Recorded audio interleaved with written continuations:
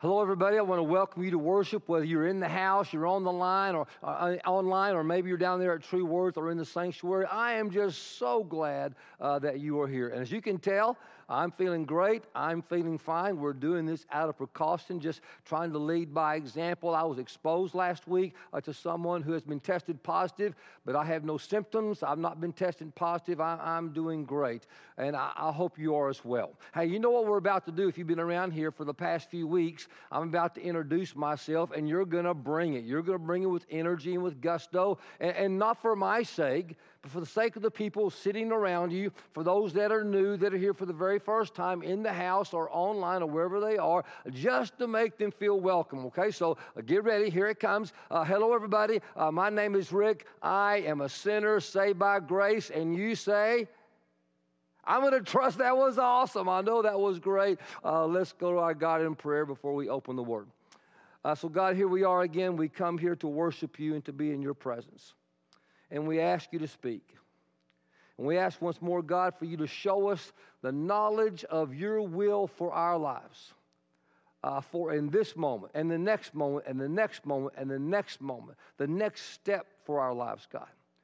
And then you would give us the power to carry it out. In Jesus' name, amen. We're in this series that we are calling Growing Together. And what we're doing is we're learning how to live as followers of Jesus. And this whole series is founded on the promise of Jesus that he will give us power to experience transformation in our lives. And what we're learning is that we need a very doable, non-legalistic, practical way of life, not just another smorgasbord, a buffet of church programming, but I need a training plan. I need a real way of life that every day will keep me connected to Jesus, and so I'm experiencing his power in my life. Now, step one was I'm going to surrender. I'm going to surrender my life and my will to God. And that is just not once and done. It's an everyday sort of thing. Step number two is that I'm going to think up. And that I'm going to saturate this mind of mine that has all these thoughts, these ideas, these desires always going through it, sometimes for the ill, that I'm going to saturate my mind with the Word of God, the greatest thoughts in the world from the Bible. I'm going to read the Bible. And step number three is I'm going to pray. And I'm going to pray for the knowledge of God's will for my life, that God will give me the power to do it. Now, those first three steps, I can do just God in me. I can do God in me. But step four is to transition from me to we. Because you'll notice this whole thing is about growing together. We cannot grow on our own.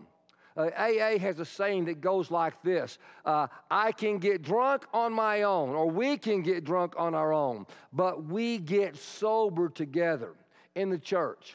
See, I can sin on my own, but I experience God's healing. I experience God's wholeness when we come here in context together. Now, step four, we're titling this message here, step four is growing in love, growing together in love. And that love in. And that I'm going to get involved in a community where I'm going to get as real as I can and trust that people are going to love me even while I'm being real. And in this community, they're going to get real, and I'm going to learn to love them as well. And what I'm going to do in this community, what I've been practicing in my life thus far, that is in surrender, in Bible study, and prayer, I'm now going to practice them together with other people in the group. It's called communities of shared life. That's what step four is really. It's about a shared life. Now, in the development of children, they've learned about something that's in the natural form of their development. It's called parallel play. And parallel play is when a child has the capacity at the age of 2 or 3, is about when this happens. You put them in the room, age 2 and 3, with another 2 and 3-year-old, and they can play side by side in the same room, but not ever play together. And that is because of where they are in their life, the characteristic of this egocentric behavior, this egocentric mindset. They do not have the ability to decenter themselves, to put somebody else first, so they can play in the same room, do what they want, when they want, with no consideration for the other person. Now, how this phase lasts, how long it lasts, depends on where you live geographically and what your cultural experiences are growing up. In the Midwest, all the studies show that where communities, there's a high emphasis on community and togetherness. A child usually grows out of this by the age of 5 or 6. But in places where there's an emphasis on individualism and competitiveness, sometimes it's much longer before someone grows out of this. And we all know the millennials, they're never going to grow out of it. Just kidding, millennials. You know that we love you. But the truth of the matter is this. We were made for each other. We need each other. We are not going to grow spiritually. We're not going to heal. We're not going to become holy if we just try to do this thing on our own. It is in community that we really grow in our faith. Now, there's a word in the Scripture that kind of describes this idea. It's kind of a rare kind of sounding kind of word. In the Greek, I already have it there in your message notes. It's called koinonia. Say that with me, koinonia, koinonia. And in the Scriptures, in the first verse of Acts 2:42, the word is fellowship, fellowship. Now, that word fellowship even, it's kind of an odd word. You don't hear that word much outside the church. It's kind of a churchy word. In fact, you don't even hear it much here inside of this church because it's a churchy word. It's the idea of churchy talk with churchy inside jokes, and you're having churchy snacks in a churchy setting that kind of excludes people that are not on the inside of the language. But in the early church, it was just the opposite. See, in the early church, they had this profound experience of honesty, of reconciliation, of barrier transcending life in community. And it was so profound, this fellowship they had in their life, they had to come up with a name to describe it. So they adopted this little word called koinonia, a little borrowed, unknown used, very rarely used Greek word koinonia to describe the fellowship. Because they just had this great desire to have everybody understand the power of this community they experienced, where a group of people came together and they practiced worship together. They prayed together. They read the Bible together. They served together. They confessed together. They held each other accountable. And it was such a powerful kind of community that anyone who was able to get involved in that kind of community, they never felt alone. They just never felt like they were on their own. Such as they find themselves in a time of great need or crisis. I mean, their world is turned upside down, experiencing loss in their life.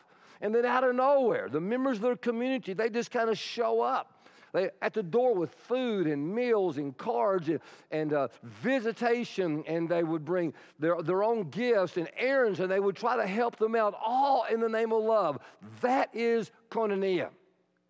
It's when someone experiencing some sort of financial hardship, they lost their job, they lost their house, they have the inability to take care of their financial responsibilities in their life, where other brothers and sisters in Christ in their community show up and they say, hey, listen, I'd like to help.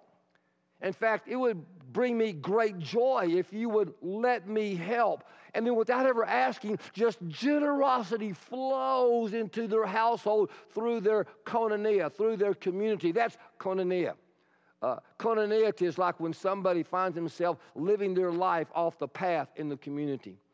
Someone who needs a little gentle correction. They're on a path that's leading to personal destruction or to the destruction of their own family. And someone says, hey, listen, I love you too much to let that happen. And then they very gently speak the truth in love into their life to help them get back on the path. That's koinonia. It's like years ago when Pathway Church was a small church, only had one worship time at 11 o'clock. I could walk up before worship and sit in my chair and watch everybody come in.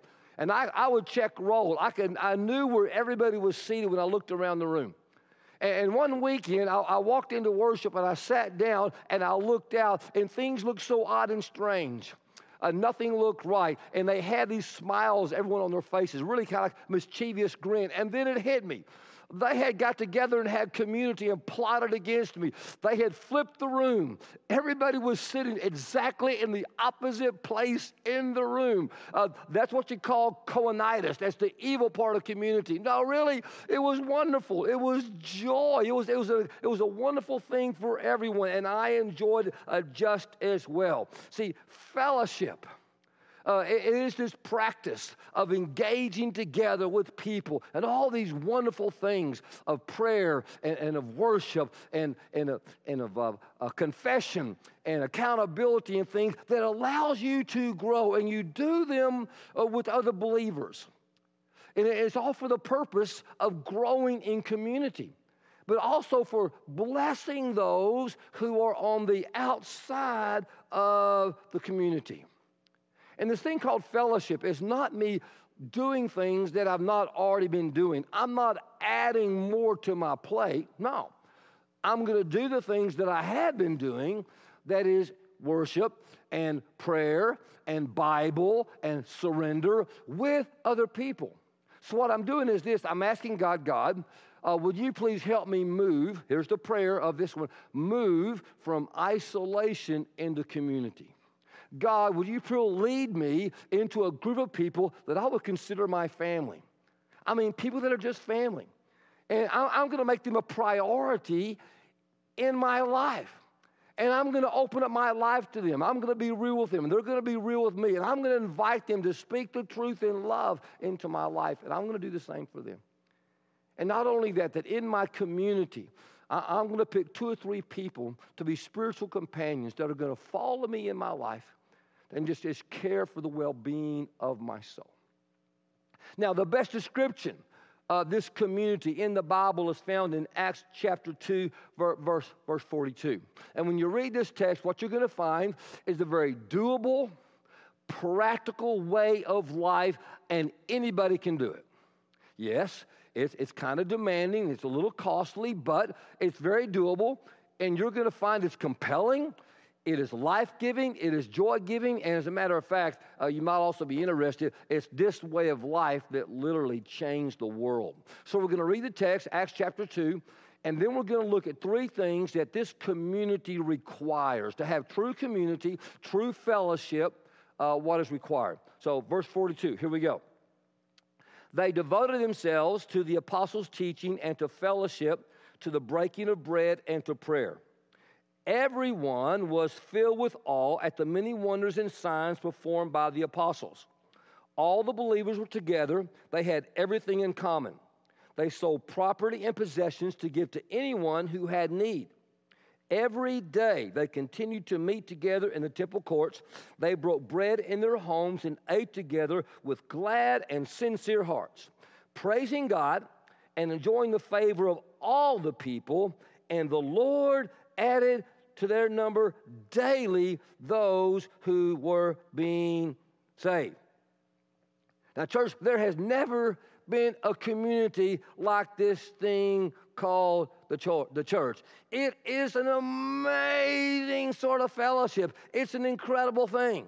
And what we're looking here is at step number 4 is the promise is that I will do life together. That's step 4. Number 4 is I will do spiritual life together. I'm just going to do it.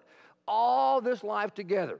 And what it's really kind of saying is that our lives are like these pieces of charcoal. That when we are together, charcoal, when it's together, it can sustain the fire.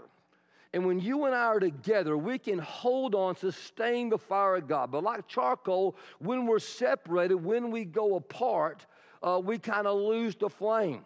The idea is that I can hold on to more of God when we are together than I can when I am on my own. You got it?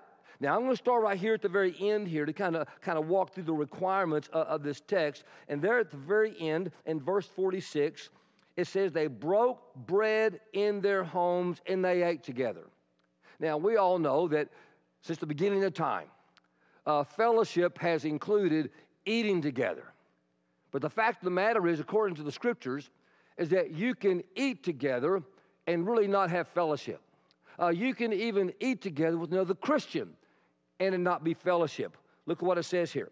They broke bread in their homes and they ate together, here it comes, with glad and sincere hearts.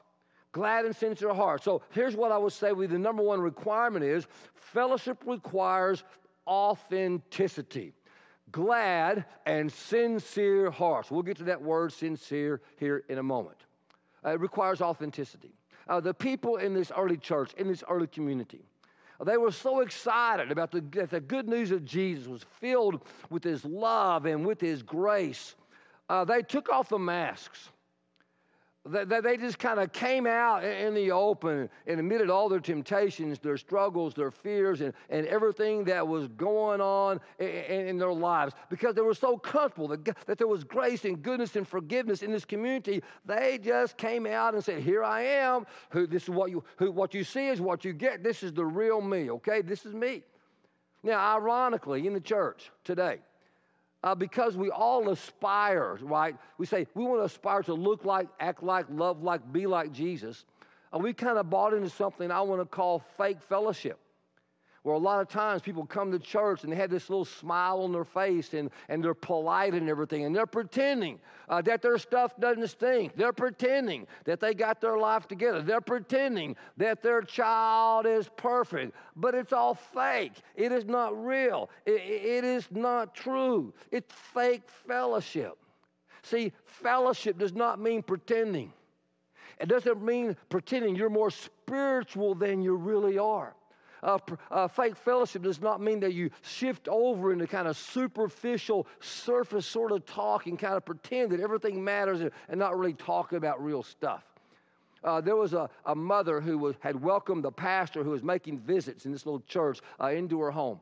And she's sitting there having a great visit, and her young son barges into the room so excited, he doesn't even notice the pastor's in the room. And he's holding up this dead rat. And he holds up the dead rat and said, Mom, Mom, Mom, Mom, I was playing in the backyard out behind the storage shed, and I saw this rat, so I threw this big old rock, and I hit it. And it just laid there. I wasn't sure, Mom, so I picked it up, and I threw it against the storage shed, and it still looked like it might be alive, Mom, so then I kicked it. And then after I kicked it, God, just to be sure, I picked it up, and I threw it again against the storage shed. I threw it again, and about that time, he noticed the pastor just sitting there with his little 10-year-old talking, and he holds the rat, and he changes his tone of voice. He says, and looks at the pastor and his mom and says, and then the good Lord took him home. That's not fellowship. Fellowship is not fake. Putting on the good, making someone think you're holier than thou and better than you are. That's not fellowship. Fellowship is real. Fellowship is raw. Fellowship is hard. Fellowship is when I put myself out there. This is the real me. One of the things I love about the Bible doesn't hold any punches about how messed up the disciples were. It doesn't make them out to be something more than what they weren't. The scripture makes it clear that Zacchaeus, he was a cheat.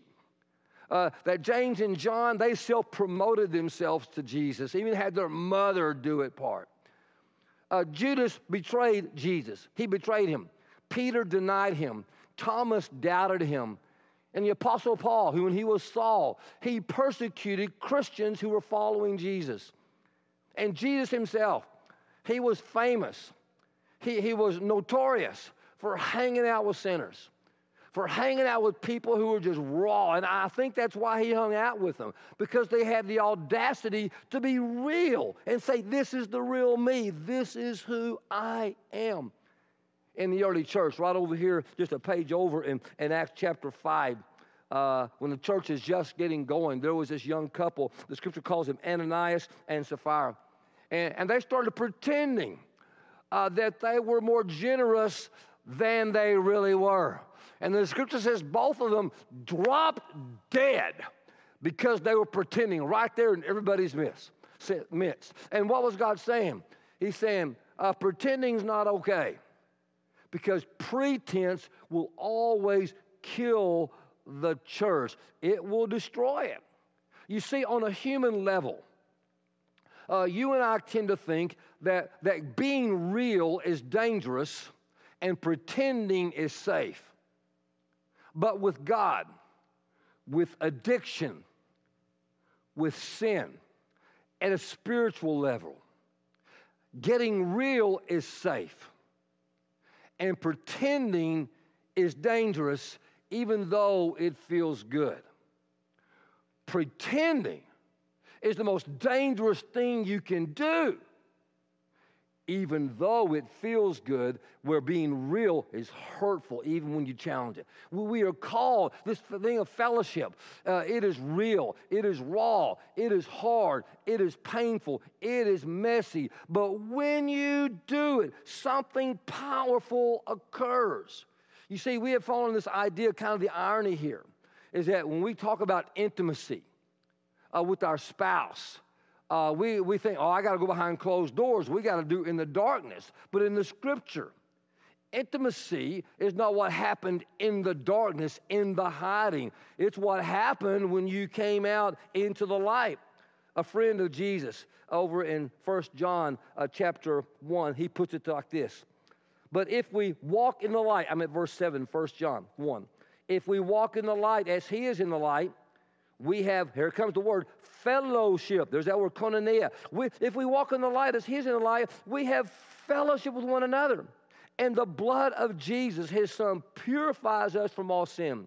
If we claim to be without sin, if we're pretending, we deceive ourselves. And the truth is not in us. Here's what that means. That means I can come out of hiding. I can drop my mask. I can come out of my darkness into the light because God loves me and he has forgiven me. And you too, all of us who are misfits and drunks and addicts and mess-ups and losers and failures in every aspect of my life, that means you can come out into the light in authentic and genuine community. So fellowship requires authenticity. Secondly, fellowship requires commitment.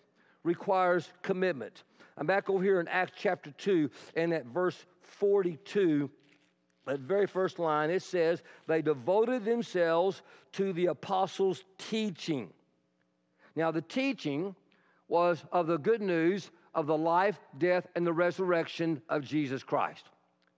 And when you and I are refilling our mind with the thoughts of this word, we are transforming our mind with the teachings about the life, death, and the resurrection of Jesus. But the next part is they devoted themselves to the fellowship. So the rest of this passage right here is showing how they have devoted themselves to these practices, devoted of being together and of praying together, worshiping together, confessing, generosity, giving with one another in that community. Now this right here is a key to step number 4. This is a key. And this is a countercultural idea. This goes totally against everything in our culture, and it was back there also. Look right there at verse 46. I want you to see what it says. It says, every day they continued to meet together in the temple courts. Underline your Bible, every day. Every day. Now, I got to ask you a question.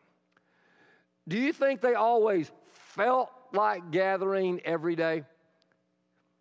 Do you think like that it was very easy to come up with excuses for meeting together every day? I mean, after all, they're meeting in a Jewish temple. It wasn't even a Christmas atmosphere.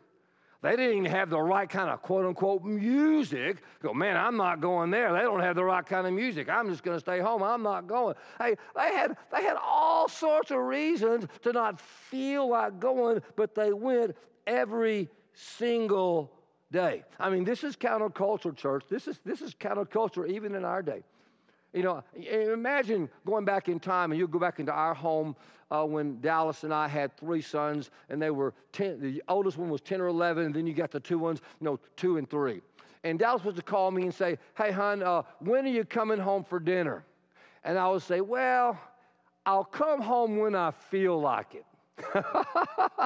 I'll come home when it's convenient. I'll come home when, I'll come home maybe, after, maybe, I'll let you, maybe I'll come home.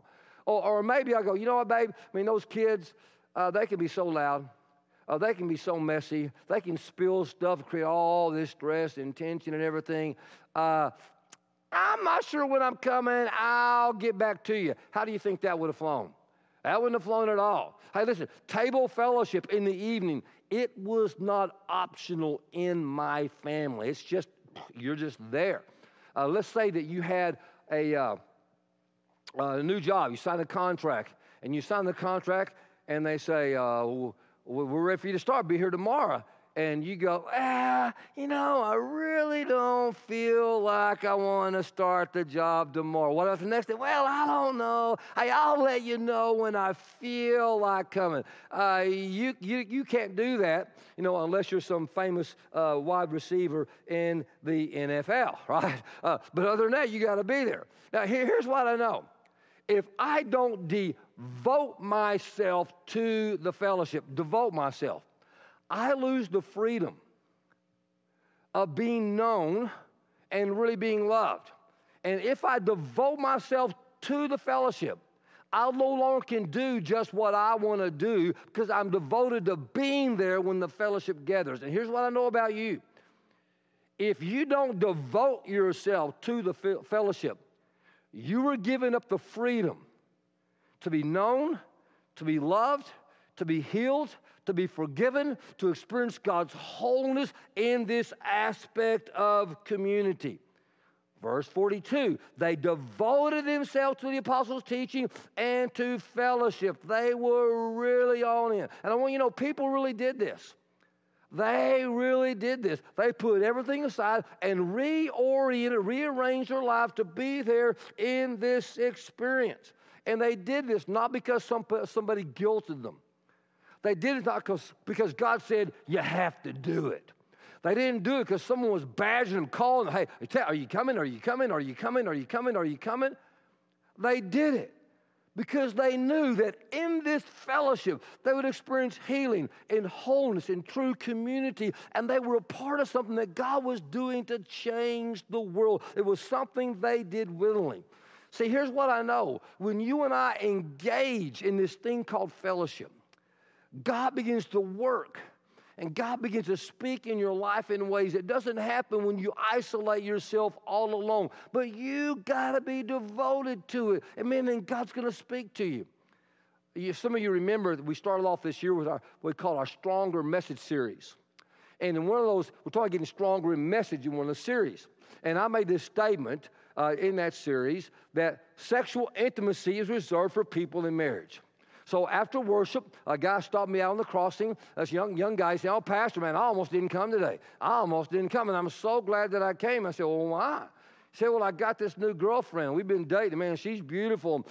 She's really attractive. And, man, I'm attracted to her, and she's attracted to me. And we've been on a trajectory where we're going to violate God's plan. I know it's going to happen. So thank you for reminding me. Just think if you hadn't have been there.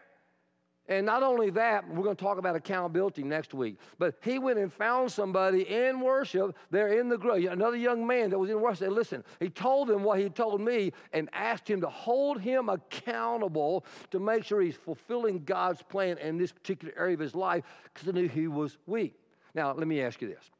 If I would have walked around Burleson, Texas with a megaphone in hand one weekend and go, hey, listen, don't have sex with your boyfriend. Don't have sex with your girlfriend. You got to wait to have sex until you got married. Do you think anybody would have come up and thanked me for telling them that? Heck no. They'd be, But see, in the community, God speaks when we come together. And this young man surrendered his will, surrendered his plan to God's plan, and now he's walking off with a clean heart and a sense of security that this marriage between this young couple, when it gets started, is going to be according to God's plan. Church, I just promise you that when you devote yourself to the fellowship, devote yourself, get committed to it, God speaks and God does transformation in your life. Thirdly is fellowship requires sharing.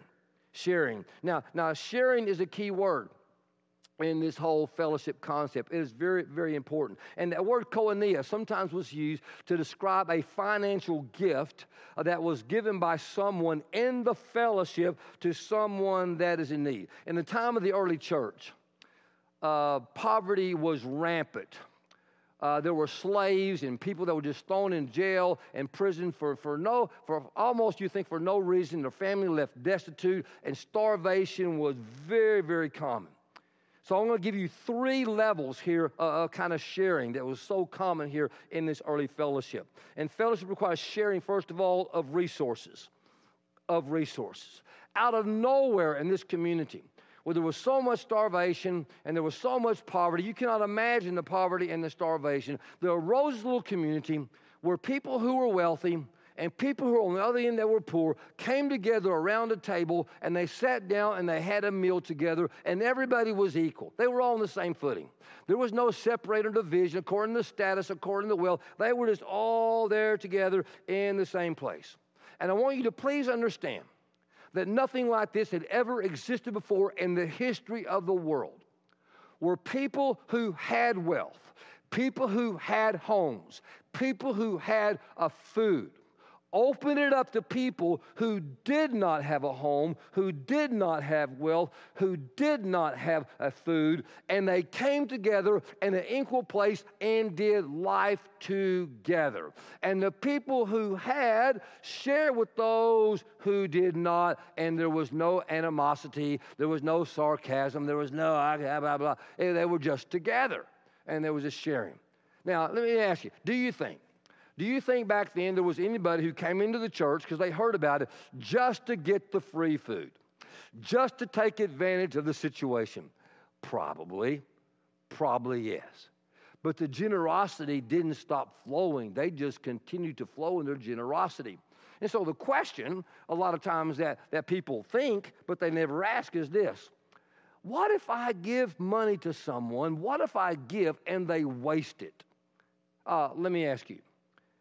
Have you ever wasted anything that God has given you? Have you ever wasted money? Has God ever stopped being generous with you? No. They were just flowing with generosity, of sharing of their lives with the people. And that's part of the problem we have in America. We're all about us. You see, we think it's about me.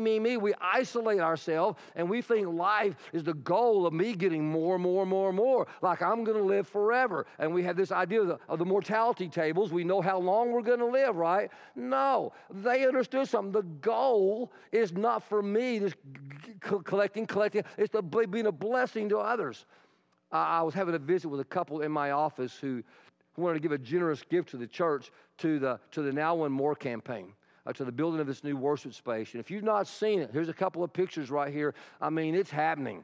I mean, God has been good. You have been so generous and faithful. I just want to encourage you, if you made those commitments, to start participating in the sharing of those and to see what God does and the blessing of those that are outside the faith community and all over the world, what God is going to do here. But this couple, they made this real generous offer sacrifice, and they wanted to do some more. They were talking about more. And what I learned is that their kids was given their financial advisor kind of criticized them about this. And what they learned was that their financial advisor had a phone call from their children who would just kind of, I can't believe you're letting them do that, kind of berating them for wanting to be so generous and giving more to their church, to the community, for the kingdom of God. Now, church, I just want to say this about this. Every single one of us, we're going to die. And somebody's going to get what we have. And then they're going to die, and somebody's going to get what they have, and so forth and so on and so on. And when you and I go into eternity, we take with us our heart. And you can either take with you a stingy heart, or you can take with you a generous heart, and know that God has used you in the blessing of people in so many places all over the world. So I just want to encourage you. Because, see, I think the true joy that the early Christian church having is that they realized they weren't owners, they were stewards.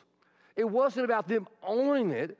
It was about they were stewards of it, and they wanted to share it. And I think the joy that the reason the outside community loved the church so much is they were just so generous in how they opened up their building, how they opened up their facilities, how they opened up their lives and their income to be a blessing to so many people. So sharing of resources, fellowship requires. Second one is sharing the truth in love.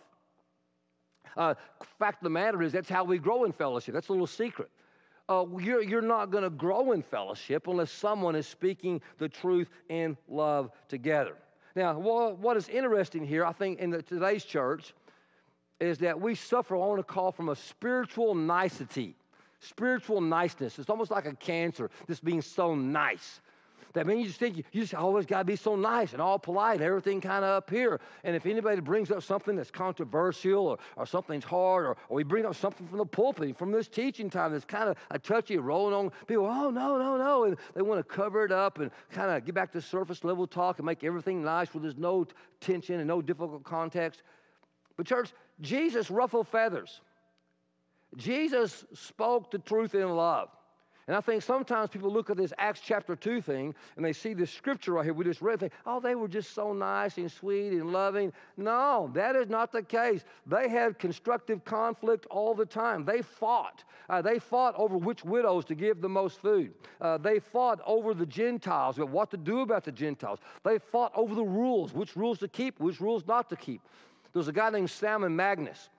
Who got jealous of these guys having the Holy Spirit. He tried to buy the Holy Spirit, and Peter gave him what for and said, you can't do that. And then Paul gave Peter what for. Gave Peter what for, so being so legalistic. They fought with each other. They fought with the government. They fought with scammers. This little church here wasn't Paradise Island, a sweet little, nice little people just always, oh, yeah. No, they spoke the truth in love. And I will tell you, in some of your relationships, some of your marriages, some of your small groups, you're just pretending. You're just playing on the surface. And you don't understand what they understood. The secret weapon of true intimacy is you deal with conflict and you talk about it and you speak the truth in love. Okay, so we got to share that. Here's the final one. I'm going to share. Fellowship requires the sharing of suffering. This was a secret sauce, I don't mind telling you. This sharing of suffering does something, a power that I can't understand.